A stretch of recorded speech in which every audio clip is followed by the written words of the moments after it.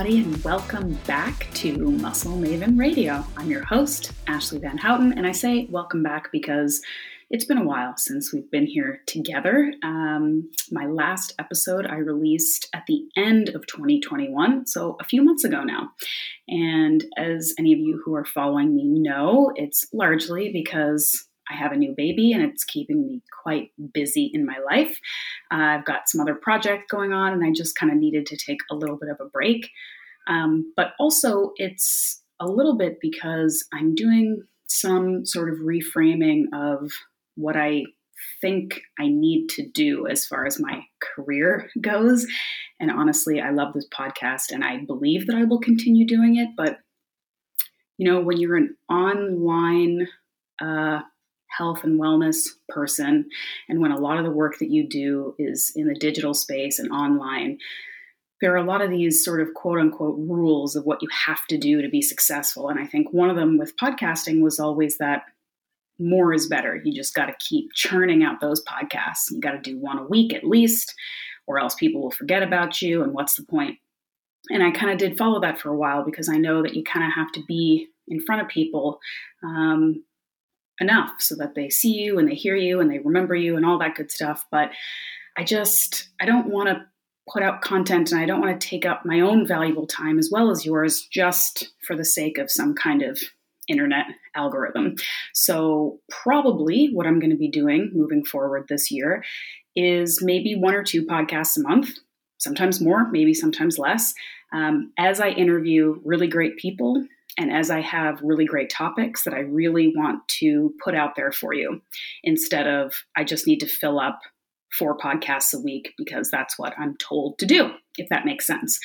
So I'm still excited to be here and to share with you. And if you have topic ideas, if you have guests that you want me to have on, I'm always willing to hear it. You know how to reach out to me on Instagram at The Muscle Maven. You can send me an email through my website at ashleyvanhouten.com. All of my previous podcasts will always be available to you, and there's tons of great content there, as you know, I'm sure.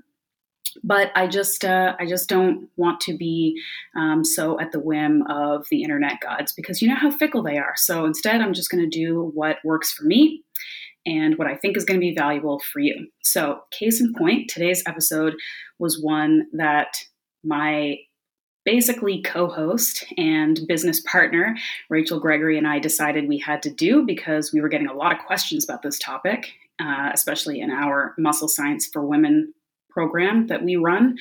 A lot of people were asking about intuitive eating. And so we thought, let's do a podcast so everyone can kind of have access to our thoughts and musings and guidance and information and recommendations. So that's what this episode is. We're talking about intuitive eating. We're talking about what the concept means, whether or not we even believe it's possible to eat intuitively in our modern food landscape that is so set up for us to eat mindlessly, to overeat, to eat what's delicious rather than what's good for us. And some kind of specific questions around fasting and how to maybe do intuitive eating while also maybe losing fat or any other goal that you might have. So we kind of dig into this stuff pretty in depth. I really hope that it's beneficial and helpful for you. I would love your feedback as always. And so that's it. So Rachel and I are digging into intuitive eating. I hope you enjoy it. I'm glad that you're here. And that's it. Enjoy the episode.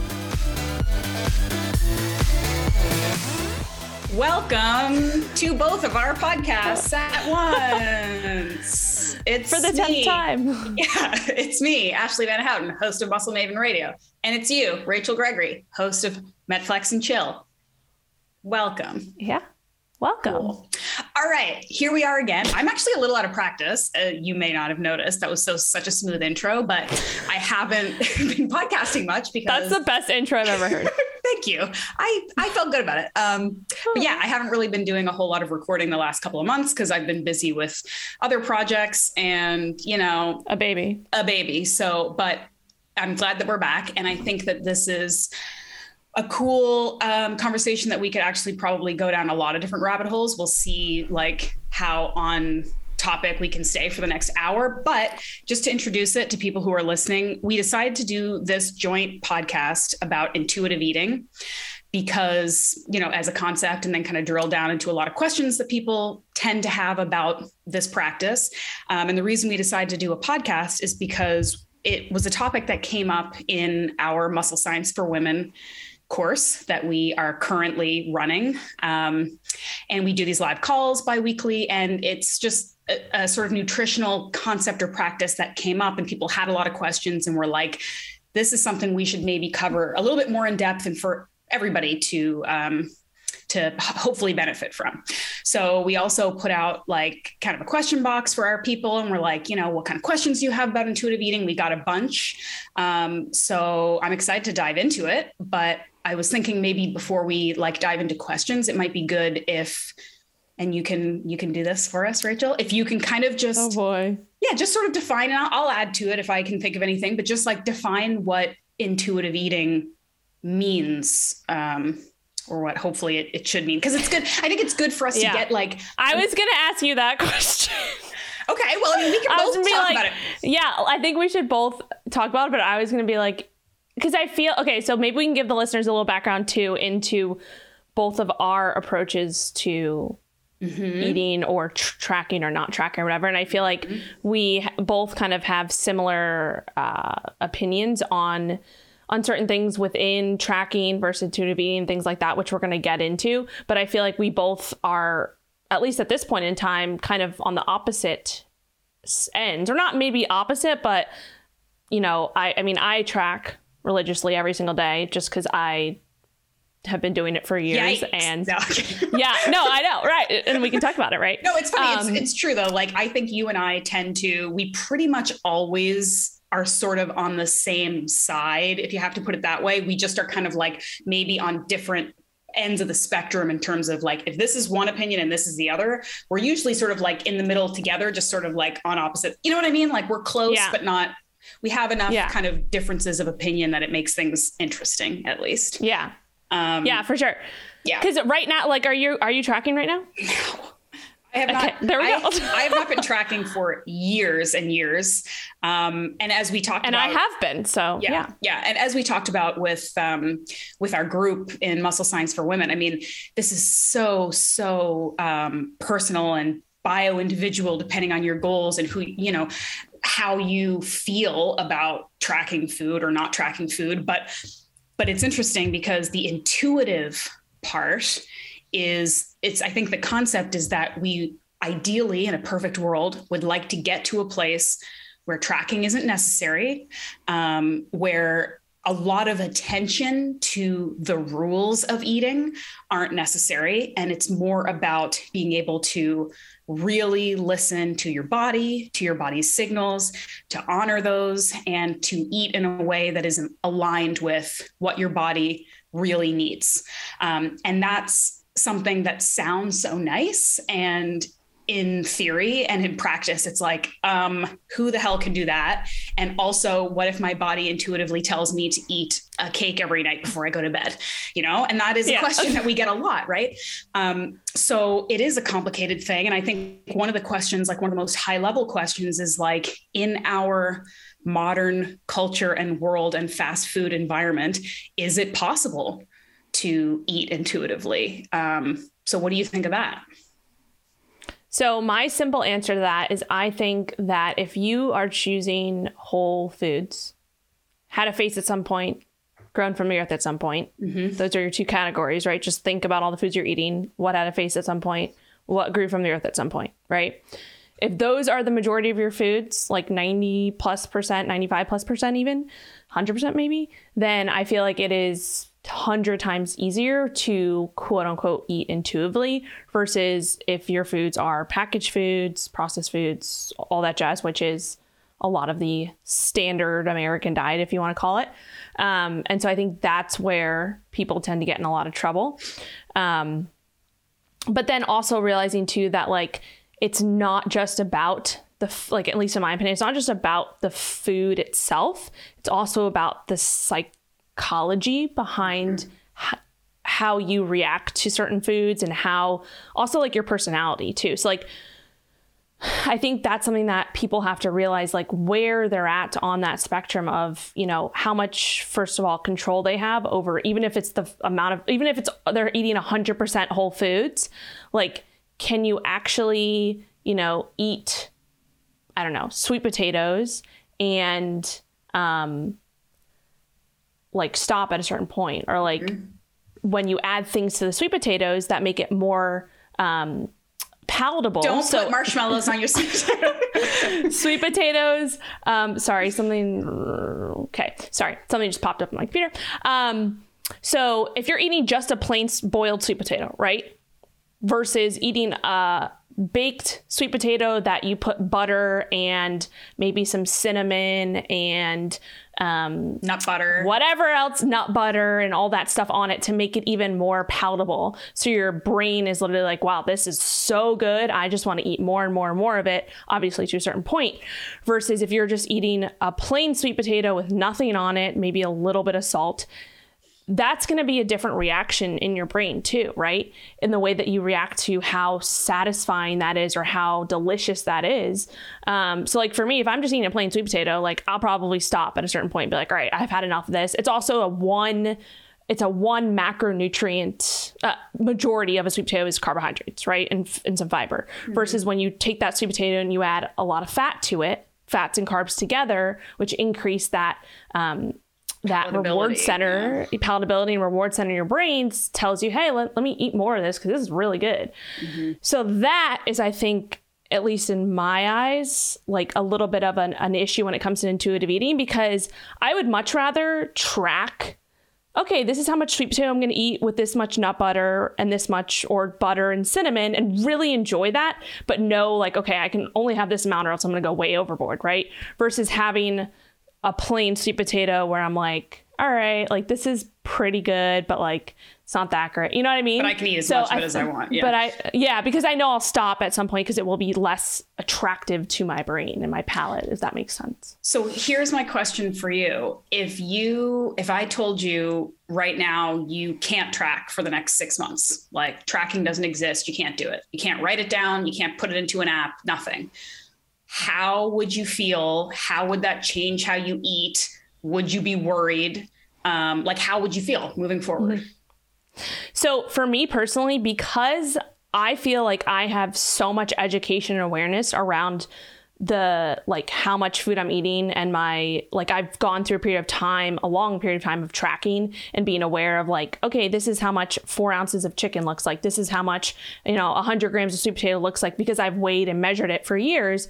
I actually wouldn't be that concerned. I'd be like, all right, like I've been doing this for a while. Like I have that muscle memory to know, like if I can't track, if I don't have this app, I don't have these numbers, I kind of know in my head already, all right, this is how much this looks like. And so I could, because I have the knowledge and the awareness and the education, because I've been doing it for so long, I feel like I would be okay, versus someone who doesn't really know portion sizes, doesn't really know like how much protein is in this food or in this amount of food, or how much carbs or fats or whatever it is. I think that is where tracking, and that's why I personally think that tracking is such a great tool for anybody, even if they only do it for a certain period of time and then they like stop doing it and then they go to maybe intuitive eating, because they've built up that knowledge. Just kind of think about it like training. Like when you go squat for the first time, you're probably wobbling all over the place, like feeling really awkward, like really unstable, because if you put a barbell on your back or whatever, and you've never squatted before, you just don't have that muscle memory and that pattern in your brain. The more you do it, the easier it gets, right? I feel like that's this similar concept to tracking your food and your portion sizes. And the last thing I'll say on this before I let you talk, because I'm rambling, is I think that a lot of people also don't realize how much we actually eat. Like, and this is a conversation I had with one of my clients. Women, how little they eat. Yes. Yes. But I had this conversation with the client last week where we were talking about, I was like, all right, like I think that your maintenance is probably around 2,200 to 2,400 calories, just based off some calculations I did, her body weight, her height, all that jazz. And she was like, oh no, like that's way too much. Right. And we haven't been losing any weight or anything on the amount of calories she's eating. But I'm like, all right, let's think about it for a second. there is the foods that we're eating, like the calorie density of some of the foods that we're eating, like like nut butter or nuts and seeds. The amount that you eat for the calories that are in that is so small that people don't really realize it. And then when you go out to a restaurant and you eat a meal, people don't realize that most restaurant meals are probably 1,000+ calories. Like even if you're choosing a healthy choice, because that restaurant doesn't care about your macros, that restaurant doesn't care about your calories, they care about making your food taste good. So they're gonna add fats, even if it's healthy fats, to that food. Typically it's not that healthy fats, depending on what restaurant you go to. But you're not even gonna realize that. So like going out to dinner, you're easily gonna smash like 800 calories of a meal, and don't even count the wine and the alcohol and then the bites of the dessert, right? So that's something that I think a lot of people underestimate how much they are actually eating for one side of things. And then there are people who underestimate or overestimate. But I feel like just from my experience, I've had more of the underestimate. So, okay, now I'm going to shut up because you haven't talked yet. Well, before I get into some questions that are like more specific to like people who like sent in questions, I do kind of want to come back and challenge you again with something, which is, you know, you've said, and rightly so, and this is why I go on and off tracking and I mostly don't track and I sometimes do track, is I've got my reps in. I've been doing this for so long. I know what portion sizes look like. I know how much food I'm supposed to be eating, all of this stuff. It's quite intuitive to a certain degree for me now. So I don't need to. So my question for you is, since you have this so down and you're much more disciplined than I am at this point, why are you still tracking? You don't need to.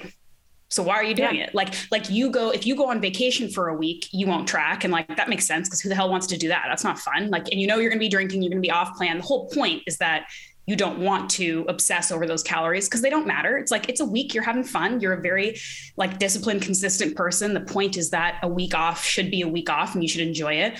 But like for the next month, why wouldn't you challenge yourself to just not track? You know exactly how to eat. So why do you still do it every day? Yeah, that's a great question. And I would say that it's a great question, but I have a great answer. Okay. All right. Or I can defend myself.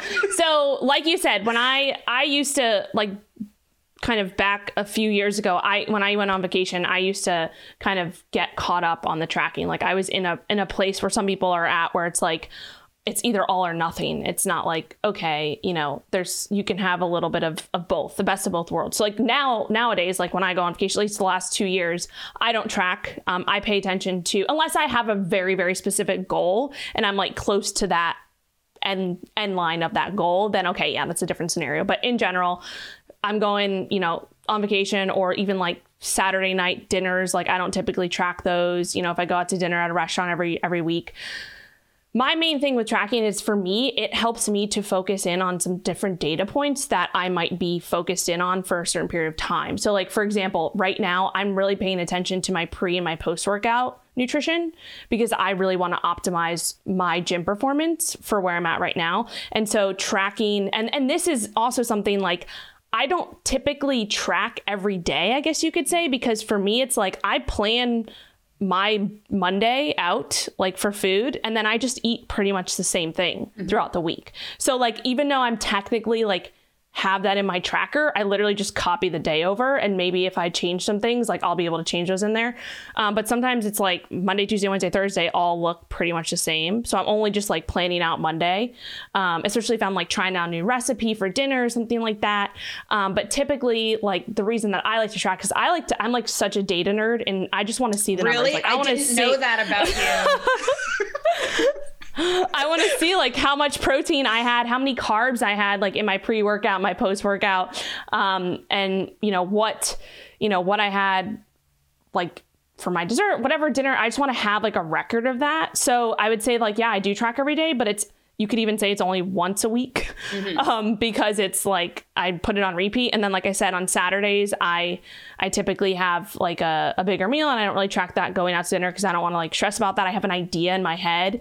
And then Sundays, I typically pull back a little bit and do more like of a fasting type day because I want to balance out the weekend a little bit. And Sundays, it's my rest day. I don't really do much. So, that's kind of what works for me, but everybody's so different. So that would be my answer to that question. That's a good answer. I mean, I think the biggest thing is that you are a professional and you like data and information and experimenting, and this is data for you. And it's interesting, and it's a learning experience. I think for a lot of people, it's super stressful and it's obsessive. And sometimes it can get difficult for people to know where the line is between this is a helpful tool and this is a anxiety inducing, like it's bad, it's not helping me. And so that's something I want people to pay attention to. And we can talk a little bit more about that as we get into the questions. But I think just to kind of like round out sort of how we feel about these things, I think we both agree that tracking can be a very useful tool. I think we agree, although I may be more erring on the side of not tracking, that it should be a temporary one for most people. Temporary and or intermittent. Like you touched on a good point, and we talked about this in the call, that like tracking can look so different. It can be journaling what you ate and looking at it and paying attention to how it made you feel and your energy the next day and your digestion. It can be meticulously tracking in an app. It can be tracking for 3 months while you're doing a lean out phase, and then not tracking for 6 months while you're doing a building phase. It can be tracking twice a week just to kind of touch base every now and then. Like there's so many different ways you can do it. So you have sort of the freedom and flexibility to, if you believe that it will be a helpful tool for you, to find a way that it can work to your advantage instead of add stress or anxiety to your life, right? For me, I mean, I only use tracking when I have a very specific goal for a short period of time. And usually that is like a fat loss goal. So if I'm going to do a photo shoot, if I'm going to do a bodybuilding competition, none of this stuff has been on the horizon for some time. But when those things were happening, I certainly tracked, because again, it's data, it's information. And when you have to be, and I say have to, I chose to, it's a goal that I chose to follow, but to do that successfully, you have to be really on top of your energy balance and how much food you're eating and how much you're working out and all of those things. And when we're talking about the differences between, you know, losing a couple pounds and being quite lean, or, you know, every little bit matters. So not paying attention and having like the rounded spoon of peanut butter instead of the flat scoop, you know, that stuff is going to add up. For the vast majority of people, that stuff isn't as important, like generally over the long term. So getting to a place where you can just eyeball things, or where you can not track because you don't feel like it and not go into a spiral of anxiety, like those are goals that I think are really important to work towards, because, you know, for every person who kind of likes it, because it's like a math numbers kind of interesting thing, there are people who are like, I have to do this, because if not, I have no control over what I eat and I'm going to gain a bunch of weight and it's going to be miserable, you know, and nobody really wants to live like that. So I do think it's important to kind of teach that these are tools. They have no direct bearing on your intelligence or abilities or willpower or any of those things. It's just something that's available to you to help you if you need it. So yeah, but anyway, we got some good questions, and I want to pull some of them up now so that we can bring this in a couple different directions.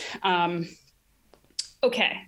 One question that I thought was interesting is someone asked, how can I tell, because we're talking about intuitive eating being like eating what you want to eat when you want to eat it generally. How can I tell if the cravings that I'm feeling are my cravings or my microbes, or like microbiome, or my, you know, gut bacteria? And I thought that was kind of interesting, but my first initial reaction to that was like, what's the difference? You know, because we're just like walking hosts for bacteria anyway, right? And our gut microbiome, our, you know, bacteria, that is us, right? So if something that's going on in your gut is telling you, you need to eat this or you need to eat that, does it really matter if it's your body or your bacteria telling you? Like either way, you kind of want to figure out what the like genesis of that craving is and address that, you know, like, I don't know. That's kind of my initial thought. What do you think about that? Yeah. I mean, I would probably say the same thing. I think with cravings, at least from my experience personally, and like working with clients, is like the craving side of things. When I think of the word craving, I think of more psychological and more like, okay, what's going on right now? Like, what stressor just happened that you now are having this craving for something else? Or yes, maybe you're deficient in a certain nutrient and maybe that's triggering you to want more salty foods or sweet foods or something like that, right? Maybe that relates more to like the microbiome type thing. But I mean, I agree with what you said. Like, I think that's the wrong place to be focusing on. Right. It's more so focusing on like, all right, if I want to transition to intuitive eating, like how do I go about doing that in the most productive way? And what is the best kind of route to take? And I know we talked about that a little bit too, which might be helpful to talk about because we talked about that in our Muscle Informed program. Might be helpful to give some tips like how we would recommend that here. But yeah. Yeah. And I mean, I think like if somebody's worried, like, oh, maybe this is like my weird gut bacteria telling me to eat chips or whatever, like if that is a concern you have, I mean, a response that I always have to anybody who has any concerns about gut health is like, well, let's work on sorting your gut health out, because if your digestion is on point, then your bacteria is probably going to be telling you to eat the right thing. Right. So if you are concerned about gut health issues, if you feel gassy when you eat, if your digestion isn't great, if, you get bloated every time you eat something, like all of these things, like that's a whole different podcast and topic. And I know, I think I have some maybe in the archives about like gut health and stuff, and we can direct people to learn more about that. But I think that if we should always be focusing on optimizing our gut health through things like eating the right food, eating food that agrees with us, digestive support through like probiotics, digestive enzymes, things like that, getting good sleep, managing our stress, like all the things we tell everybody to do for every reason will also support your gut health. And then you don't have to worry about your bacteria trying to sabotage you because they'll be on board with whatever you're trying to do. Yeah, no, 100%. And I think one of the, like, and we talk about this with nutrition, we talk about this with training all the time, just overall, like focusing on the big things, like the big things that actually make the most difference, which we don't think because they're not like the cool things or the sexy things, like the probiotics and the digestive enzymes. Those absolutely can have their place. But like you said, the stress or just like, okay, I'm continuously bloated after my meals. Like, what am I doing? Like, think back, what am I doing when I'm eating that meal? What am I doing before that meal? Versus just focusing on the food. Cause I think that's something people get wrong too. Not wrong, but they get so caught up on the actually like the type of food or like dairy's messing me up, but like, oh, I'm eating this tub of Greek yogurt while I'm on the phone, scrolling through social media, standing up, like walking to something. My kids are yelling at me. Haven't had a drink of water in 6 hours. Yeah, like all of this stuff that's going on, or like I'm just like scarfing it down, not even like chewing it or whatever. But I think those are a lot of the big rocks that people tend to like miss because it's like it's common sense, but like people don't necessarily pay attention to it. I'm super guilty of this as well. So I think those are things that, tend to be the big things that people miss out on. Right. And it's like the simplest things. That's a really actually another good like lead in into how to, if people are interested in trying this intuitive eating approach, the eating environment and your behaviors are a huge part of it. It's not just, oh, well, if I eat healthy food, my body will only crave healthy food and then I'll never, eat an entire chocolate bar in one sitting ever again or whatever. It's like, yeah, if you are constantly distracted while you eat, if you are stressed out all the time, if you're eating standing up, hunched over the sink while you're, hiding from your partner or something, I don't know, whatever, all the things that we're all guilty of doing, like that's not intuitive eating, right? That's like, I don't know, maybe that's survival eating. Maybe that's comfort eating. There's all kinds of ways that we eat that isn't ideal. But if you're not looking at your food, smelling your food, chewing your food, tasting your food, slowing down, enjoying it, sharing it with people, like all of those things that we ideally would love to have around the eating experience, like, yeah, it's going to be hard to listen to your body and know what it wants when we're, again, watching like murder true crime on Netflix and shoving down whatever's in front of us, right? And not looking at it. Like, again, you can tell we're both guilty of this in different ways, but But this is the kind of stuff to start thinking about. And you don't have to be perfect tomorrow, like none of us are. It's the same with like trying to improve your sleep hygiene and your sleep environment. It's like, just practice things like, if you don't want to be so beholden to your tracking app, or if you don't want to be so at the whim of your cravings, start thinking about this environment and practice around eating. Start thinking about sitting down and putting your phone somewhere else and looking at your food and taking a deep breath before you eat and all that stuff. That it sounds a little bit like over the top, but it might actually really improve your experience, and also things like your digestion, because you're actually paying attention to and thinking about what you're eating. Yeah. Yeah. 100%. I think all those things made a lot of sense. I think I do want to hit on just some tips, because I know, like, if I were listening to this podcast, like, and I saw like intuitive eating, which I'm sure we're going to probably call it something like that, I'd be like, all right, well, like, I've been tracking for a while and I'm looking to transition into intuitive eating. How do I do that? Like, what are some tips for that? And I know we talked about this before, and I can give like just a few tips, and maybe you can give some tips, and we can just kind of like talk about a few of those. Cause I think that's one of the transition part is the scariest part for a lot of people. And I think, at least when I'm working with clients, the biggest thing that I recommend is taking it in, like, not taking that all or nothing approach, right? It's like, okay, I've been tracking 7 days a week, for a year. And I want to now, like, I was in a fat loss phase and I've now hit maintenance, and I've been at maintenance for a while, and I've kind of, re-solidified maybe my new maintenance or whatever it is.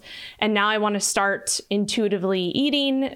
I think that at least my approach is to take it in chunks. So like, start off by, okay, taking, one meal out of tracking and just eat what you usually eat, don't track it, or just eat how you would eat if you were tracking for a day, and do that and see how it is, and maybe track afterwards just to kind of see if you're on point there.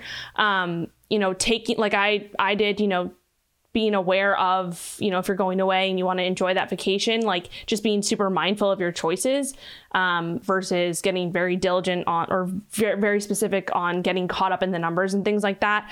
I recorded a podcast on like the different tiers of tracking. And so I like to reverse back through those. So like, if you've been tracking all of the macros and calories for a while, okay, why don't we just track protein and overall calories and see where we're at there? Because we know protein is very, very important. And then, okay, let's maybe we do that 5 days a week, and other 2 days of the week, we're just intuitive, right? So it's kind of just like working your way back. And then eventually you can get to a point where it's like, all right, I'm just eating, normally how I did for the last year. I might just not be tracking it, right?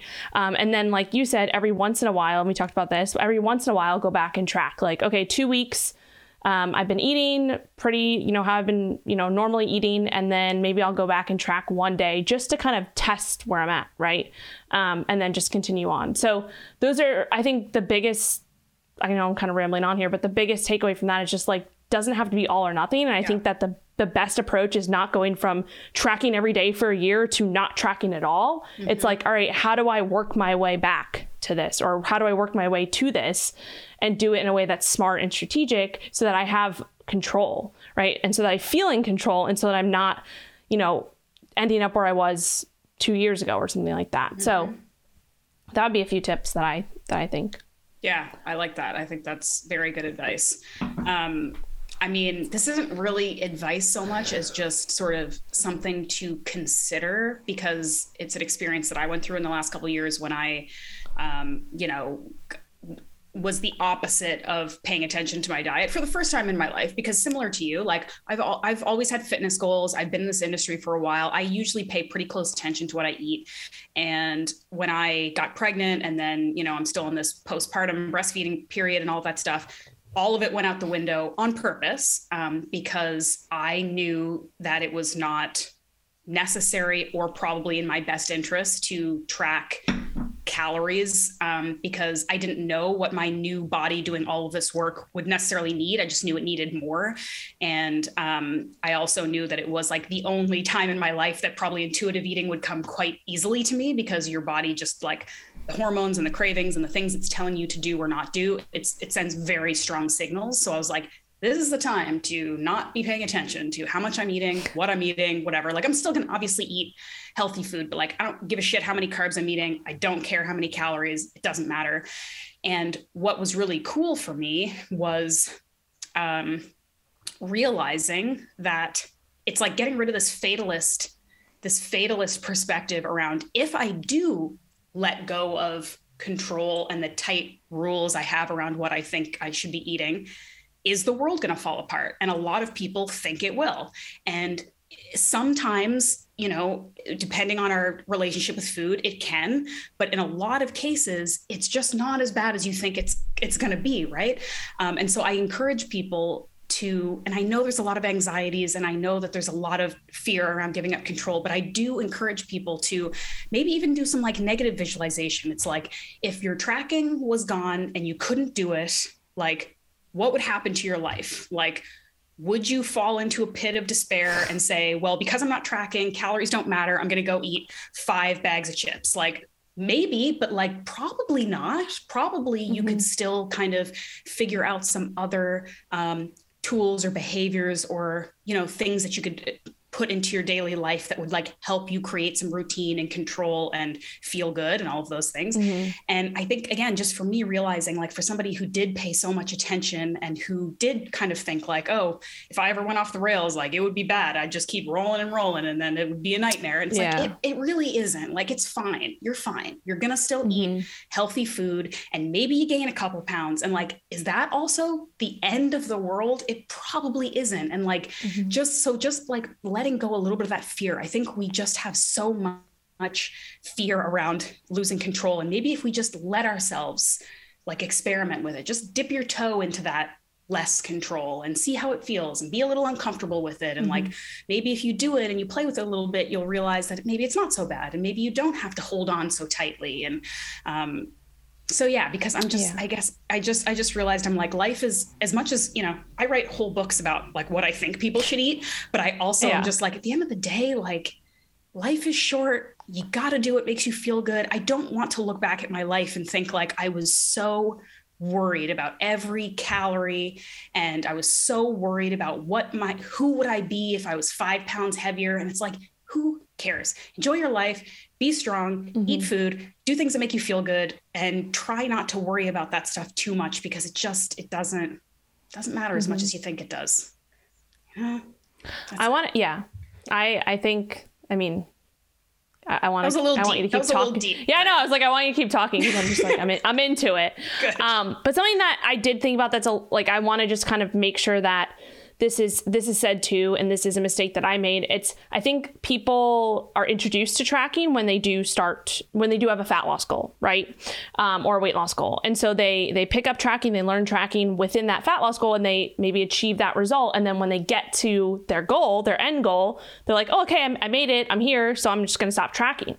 That, I feel, is a mistake in itself, because then that's when you have that kind of switch where it's like, okay, so I can stop tracking. And then maybe you do start to eat some other foods that you weren't eating when you were in the fat loss phase, because you're like, okay, I hit my goal. So now I can kind of eat a little bit more of this and maybe a few more licks of this. And I'm going to stop measuring my peanut butter and things like that. And then they start to add up, and then you start to actually get back into a surplus, and so you gain the weight back, and then you're back. Licks of what? I just want to know what peanut butter licks. Peanut butter. I don't know. Sorry, I had to interrupt because I'm trying to be cute. I'm trying to be funny. No, you're good. I call them licks, LNs and Bs, licks, nibbles, and bites. That Okay. So then you get to the point where like, oh crap, like I stopped tracking and I went to intuitive eating, and then I gained all the weight back. And then that's where we start again. And then we have the fear of like, oh man, like I can never do that again, right? What if you hit your fat loss goal and now instead of stop tracking, you continue to track for a few months till you really balance out into that maintenance, right? And you really find a spot where you feel super comfortable and you've hit your goal, but you've been able to maintain your goal, because that's the hardest part of fat loss, is actually the maintenance part afterwards. So really the diet part of things, and this is something that I've really had a lot of different perspectives on. It's like the diet doesn't end when you hit your fat loss goal. The diet ends 6 months later when you've been able to maintain that for 6 months. And then it's like, all right, let's start to now I have all these habits built, these different food habits maybe that I didn't have before in terms of really focusing on those whole foods, those nutrition foods. So I'm really intuitive with that. And that's part of like, that's what I crave now, because I'm over the, the processed packaged chips and things like that, maybe once in a while, whatever. But like, that's not part of my everyday. I don't have that in my house, in my environment. Right. So now it's like, okay, I've been able to maintain this for a while. So now I'm going to start with it, like we said, with the intuitive eating, and maybe stop. I don't track one meal, or I don't track one day of the week, and I kind of trickle that back down, or I start to just track protein and things like that. Because then you've kind of built up this, not only the confidence in being able to maintain the results you've gotten, but but now you have more of a idea of those portion sizes that maybe you're consuming now at maintenance that maybe were a little bit smaller during your fat loss phase, right? Because we know that when you're in a fat loss phase, you're in a deficit, right? You're consuming less calories than you need to maintain. So we know that if you're looking to maintain now, you're going to increase, like we need to increase your calories a little bit, right? So I think that's one of the mistakes that a lot of people make, is that they stop tracking right when they hit their goal versus stop tracking after they've been at maintenance for a while, and they can kind of solidify that goal. And then that's where the magic happens, right? Because you're not going to rebound. You're not going to, be like, oh, I'm at maintenance, I'll hit my goal, so I can have this. Now I can start bringing chips into the house or ice cream into the house and pray that I don't think about it at 11 o'clock at night when I'm watching Netflix.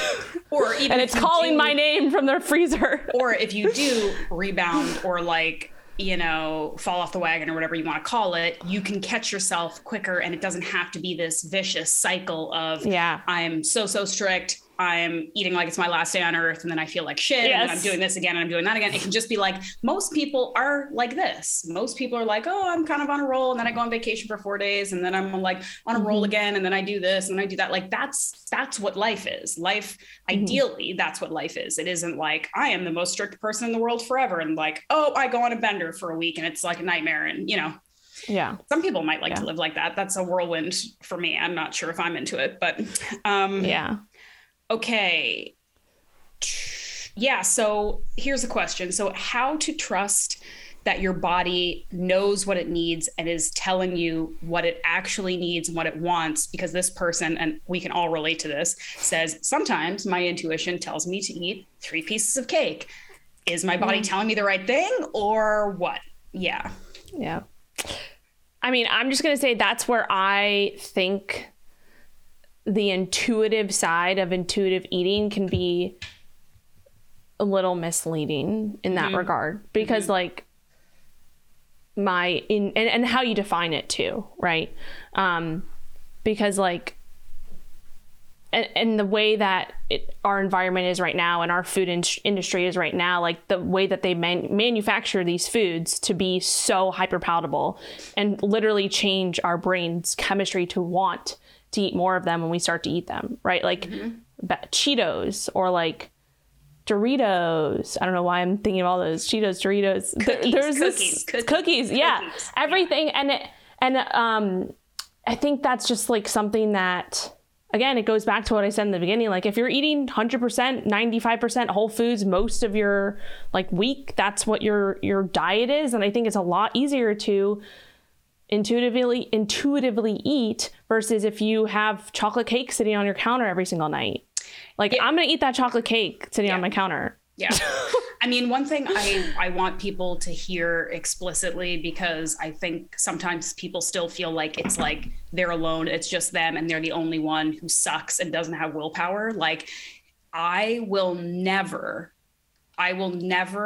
be somebody who can eat 1 piece of a chocolate bar or even really 1 cookie. I will never be that person. And I don't think that I've ever had like diagnosed like binge eating issues or anything like that. But when I was in my like bodybuilding, like eating much stricter phases, and I was restricting and I was having whole categories of food that I wasn't allowed to eat until I will eat really unhealthy amounts of that food.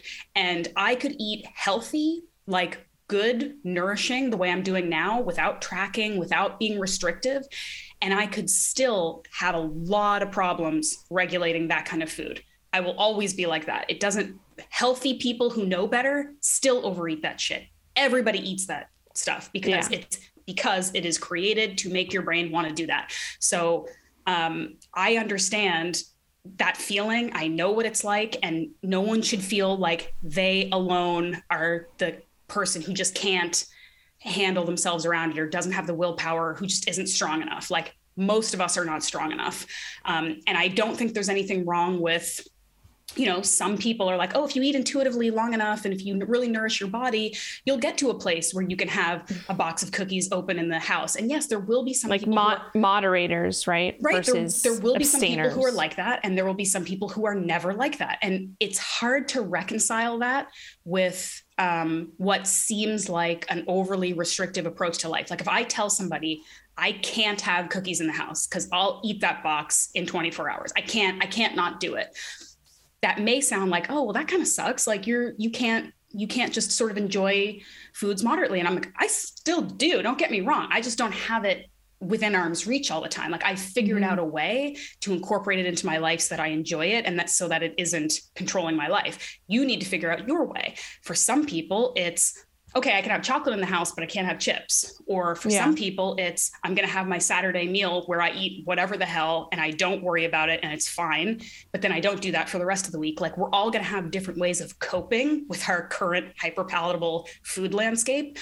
But I think that's what it is. I think pretending that it just goes away when you start eating healthy, that's not realistic for most people. It just isn't. Like, I can eat amazingly, perfectly, wonderfully healthy, and I will still just run through a cake if it's in front of me. So I think people having a more realistic perspective on that and being able to sort of pick your battles. And one other thing I'll say about like the tendency to like overeat hyper palatable foods, I think one of the things that was a bad trigger for me was when I was in the headspace of this food is wrong and bad. Like, it was sort of like a morally bad thing that I didn't like want to think people knew that I was eating it or something.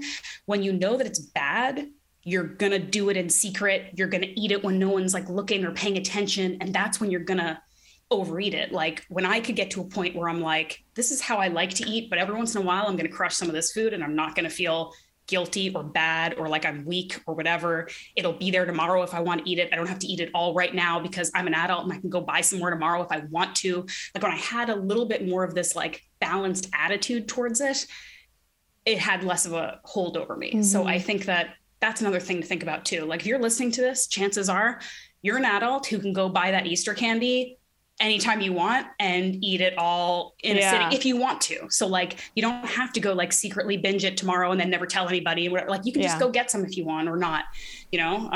Again, it's like this fatalistic attitude towards food that like, you're either perfect or you're the worst and you might as well just give up, you know? Yeah. Yeah. And I think there's two things I want to say there. The first thing I want to say is that sometimes like there's probably some people listening to this podcast who are like, well, I live with a bunch of people in my house and like there's food, you know, there. And so what do I do in that situation? And so that is where I think, you know, really kind of diving deep into, you know, maybe if you've never tracked before, maybe you do start to pay attention more to that, or maybe you start to have the conversation with the people you live with who are like, all right, you know, at least put it out of sight, out of mind. So like, I don't know where it is, or it's not staring me in the face or whatever.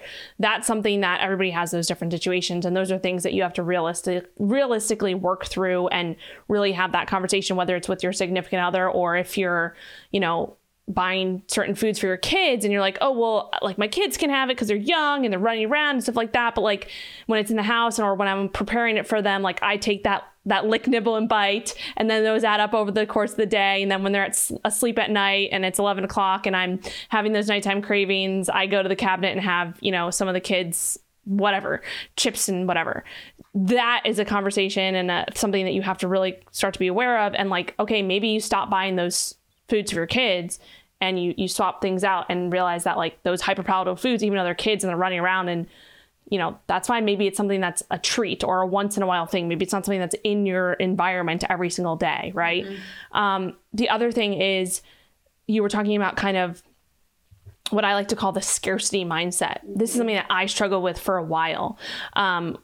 Like years ago when I would, be super on point, and then I would go to an event and there'd be like a buffet, or I'd go to like a friend's house for dinner and there'd be a bunch of desserts and things like that. And I'd have that scarcity mindset. I was like, oh man, like I never have this. So like, I'm going to eat all the cookies. I'm going to eat all this and all that. I'm going to get like 5 plates at the buffet because I have that mindset. Like, this is the only time it's going to be here. Mm-hmm. And so that for me, the thing that got me past that, and I will say like, sometimes I definitely revert and like there's, during the holidays, all that jazz, but the awareness piece of that and the mindset and really, really working on the mindset side of things and like doing meditation and shit that like I would never have done in the past, that helped me to become so much more aware of that. And then thinking through that, like, okay, I'm going to this buffet.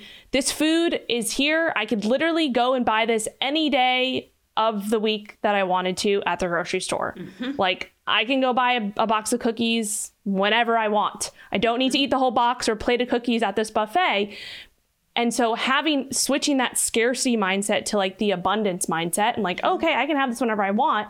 Then it's like, it flipped that switch for me. It was like, I'm not going to go eat this thing of cookies because I know I'm going to feel like shit afterwards from both a physical and a mental standpoint. Mm-hmm. So that is where putting the work in for the mindset and the personal, I was going to say personal development, but like the mindset side of things and the awareness side of things, that might be the place where you need to start working on versus focusing on macros. Like, start focusing on where your mind's at. Yeah. Start focusing on your awareness, because then that's going to build the good habits and build that, or take you away from that scarcity mindset. Mm-hmm. So rambles over. No, I love it. I think, again, we're both very much on the same page with that. And I think it's good that people know, like, not like either of us ever pretend or try to portray ourselves as perfect at all, but like, we've all been there and we've all experienced all of these things. Nobody's unique or above it. And it just takes a lot of self-work, right? Like you said, reflection and meditation and thoughtfulness and experimentation and being like good to yourself and giving yourself a break and like all of these things. It's a process. I have one more question that I think we should cover. And then maybe if there's some other stuff we do like a part 2, but I thought this would be useful is the question was how to start listening to or recognizing hunger signals if you are deciding to try this intuitive or just eating on your own when you have tracked for a really long time. And it's interesting that I think we can expand on what we talked about in the Muscle Science for Women program, because we did talk about this. It's sort of linked to fasting a little bit. And maybe that's another podcast, because we do get a lot of questions still in the like cohorts about like fasting and whether it's good for women who are strength building, all of those things. But one of the kind of interesting things that came out of that conversation, because a lot of people in our health world that talk about fasting or intuitive eating or just like eating real foods, there's very much this like narrative of when you're hungry, when you're really hungry, eat, and otherwise don't. And you'll know it when it comes and all that stuff. And I feel like a lot of women hear that and think like, that doesn't sound like me. Like, I don't actually know when I'm really hungry, or if I decide to fast or wait until I'm really hungry and then I'm starving and then I overeat. And it's this, so there's a lot of confusion around, again, it sounds simple, like when you're hungry, eat, but it's not always that simple. And so one of the things that we were advising was, for some people, waiting until you're hungry isn't actually always the best plan. And the answer isn't, the reverse isn't to force feed and eat when you're not hungry. It's to maybe have a more like set schedule of eating times. And again, that's like not popular in the like intuitive eating world of like, you don't have to have 3 meals a day. And like, no, you don't. You could have 1 or 5 or 2 or whatever, however many you want, but like set it up to make sure you are nourishing yourself. Because a lot of times, if women especially, I think maybe it's because of the hormonal complexity, like if we wait too long, we may get hangry, we may overeat, we may skip eating all together, and we're like losing our hunger signals, and then we're under eating. Like there's a lot of things that could potentially be problematic there. So there's nothing wrong with, like I eat breakfast. I love breakfast. I eat breakfast. I'm usually hungry in the morning, but I have found, again, through like the last couple of years with all the other things going on in my life, I still eat breakfast, even if I don't wake up ravenous, because I know that my day's about to get busy. I know that I'm going to be hungry. I know that I'm going to need energy to get through to the next meal. So even if I'm not starving, I go downstairs and that's part of my routine. I make my breakfast, nice, like high protein breakfast, and I eat it and I feel good. And I'm not trying to force a huge breakfast. I'm not trying to, but that works for me. And then I know I always have this one good, healthy, high protein meal down the hatch, no matter what happens for the rest of the day. So again, rambling answer, but I think one thing for people who are like, I'm worried about like, how do I know when I'm hungry? How do I listen to my hunger, like symptoms or signals? Like maybe one way to ease into it, as you were saying, like you don't have to go 0 to 100, but one way to ease into it would be like when you were tracking, were you eating 3 meals a day? Stick with those 3 meals a day at the same time, pay attention. Maybe you're not starving. Maybe, maybe you are. Maybe you realize after a couple of weeks that you could push that breakfast a little bit because you're not hungry yet. Or maybe you want to fast and you eat dinner at 3 p.m. someday. Like you can figure it out, but like have some plans in place. Don't just try to wing it after the fact and then you're scrambling and stressed out, Yeah. Yeah. And that's something that I totally like forgot to mention that as one of the strategies that I use as well is the meal timing and like being consistent with that. Cause we did talk about that in Muscle Science for Women, like our hunger signals and our circadian rhythm starts to align with our meal timing. So if we can get consistent with those, like if you, like you said, you eat 3 meals a day, maybe you have 2 snacks, do that, continue doing that, but make it consistent day to day. Don't eat 2 meals today, 4 meals tomorrow, go back and forth, eat at 9 o'clock in the morning and then 1 o'clock, the next day. Stay consistent with that, right? Even if that means eating breakfast, or for me, I like to have my coffee and then I eat breakfast around like 10-ish, but it doesn't have to be like, okay, it's 10:01, crap, I need to go eat. It's like, all right, maybe you have some, like for me, I recommend like ballparks of times so like between, a half an hour, an hour period, between 8 and 9, 12 and 1, 5 and 6, 8 and 9 at night is your nighttime snack. It doesn't have to be like, oh my God, it's 10:01, I have to eat right away. But if you're going back and forth each day, your body is like, the signals are going to be a little bit screwed up because your circadian rhythm is not just your sleep cycle, it's also your feeding cycle, right? And so your body gets accustomed to that. And so that's a huge tip, in terms of if you're looking to go towards intuitive eating, that could be just one thing you do. Focus on eating at the same time every day and stay consistent, because your body's going to start to recognize that, and it's going to make that easier. So yeah, I like it. I mean, I think just to kind of close the loop on this conversation, and I, of course, as always, would love for anybody who's listening to, if you think we didn't answer your questions, if you have more questions now, reach out to us. That's the whole point of why we're doing this. But I think that, again, the answer, and this is why we created Muscle Science for Women, because it allows us to go through an educational and also troubleshooting process with a group of women, is that there is no one answer. There is no like, yes, intuitive eating is possible and it's always good and that's what you should do. Or yes, everyone should track all the time because it's just smart and you've got the answers. Or whatever, you should eat keto or whatever. There is no one answer. And at the end of the day, we can give you all kinds of tools and all kinds of suggestions and all kinds of best practices. But every individual has to try it and put the time and the effort and the work in themselves to figure out what works. And we're all going to look a little different. So I hope that stuff like this podcast and stuff like the program, what it does is it provides some support and some encouragement that like, you can do it. You can do that process. You can figure it out for yourself.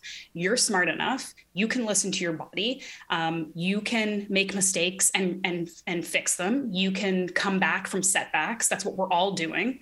And when you do it that way, instead of just being told by somebody who's like, nope, you should fast and you should never eat carbs again, and that's what you should do.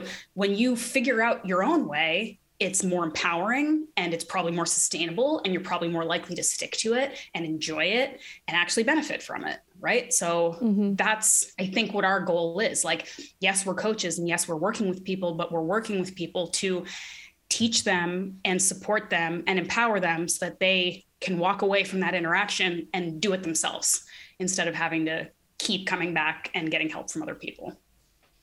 100%. Yeah. I think you nailed it. Go team. Nailed it. LNB. Awesome. Is that what it is? I love that. L, N, and B's. And I want to end on this too, because I think this is interesting. So, and you're probably going to be like, what the heck? So in my weekly check-in forms for my one-on-one clients, one of the questions is, are you 1,000% positive you tracked every lick, nibble, and bite this week? That's a question that they have to answer. They have to answer it every single week. How often do people say yes? So that's the thing. It starts off with, I'm 0% positive. Yeah. And then, but the reason I asked that question, it's not to want them or tell them that they have to track every single lick, nibble, and bite, like down to like the piece of lettuce or whatever. It's to build the awareness behind that and to think back and like, okay, I'm tracking my food, but how accurate am I tracking? Because when it goes back to what I said before, a lot of people track and then they don't track, those licks, nibbles, and bites. They don't track, those things that add up, throughout the day. And so they think that they can only eat 1,600 calories to maintain their weight, when in reality, they're probably eating 2,200 calories throughout the day. So if you can become like, if you are tracking, that's why being accurate about it and like actually tracking the licks, nibbles, and bites for a period of time can be so rewarding, because you can see, oh shit, I'm eating a lot of food and I'm maintaining, or I'm losing weight on all of this food, versus having that like kind of deceiving mentality of like, okay, I'm like, I see on my food log that it's 1,400 calories or whatever, but I'm not losing anything. But is that really how much you're eating? And it doesn't necessarily have to go back to fat loss, but it's all about kind of that awareness piece of it, and that idea that like a lot of us could probably eat a lot more and nourish ourselves a lot more and not fear and think that 2,000 calories a day is like crazy, because for most women of average size, you can absolutely maintain your weight at 2,000 calories. Plus, right? Mm-hmm. Obviously, there's different things that go into that, and this could be a whole other podcast on its own. Mm-hmm. But I kind of want to just leave that there for people to really think about, because it's like, you can be eating a lot of food, or you could think that you're eating a little amount of food, but you're actually eating more. And like, why don't you just track that so you can see how much you can nourish yourself and still reach your goals or maintain your goals. So that's where just the awareness is like the biggest piece of that. So anyway, I don't know why I wanted to end on that, but I like it. Awareness is the key with whatever it is you're trying to figure out. No right or wrong. You can track those licks or not, but figure out what works for you. LNB, baby. All right. That's it. Okay. That's it. Thank you. And we'll be back at some time soon with a new topic. I'm sure you're going to love it. See you later. Bye.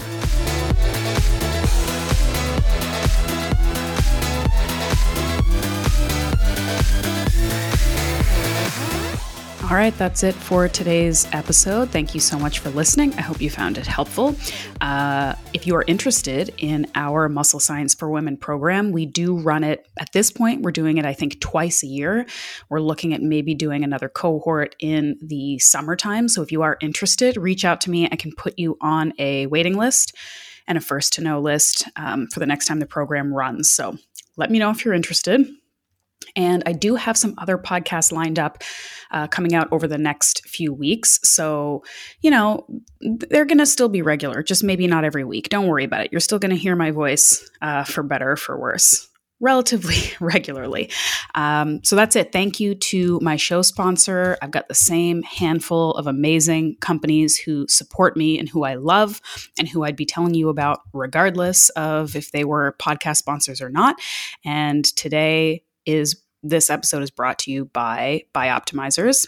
These guys make gut health improving supplements and other supplements. So the ones that I use mostly from Bioptimizers are their magnesium product, which has 7 different types of magnesium. So it basically fixes every issue that we probably are all dealing with, because we all have magnesium deficiencies. I take it every night to help me go to sleep and help me with muscle recovery and relaxation. They also have an incredible probiotic product and a digestive enzyme product. And I do not take these all the time. I take them when I notice my digestion is off, or if I'm stressed out, or if I'm traveling, or if I'm eating weird. And it is like night and day. I cannot tell you how impactful and effective these products are. I've also been giving them out to friends and family members who have digestive issues.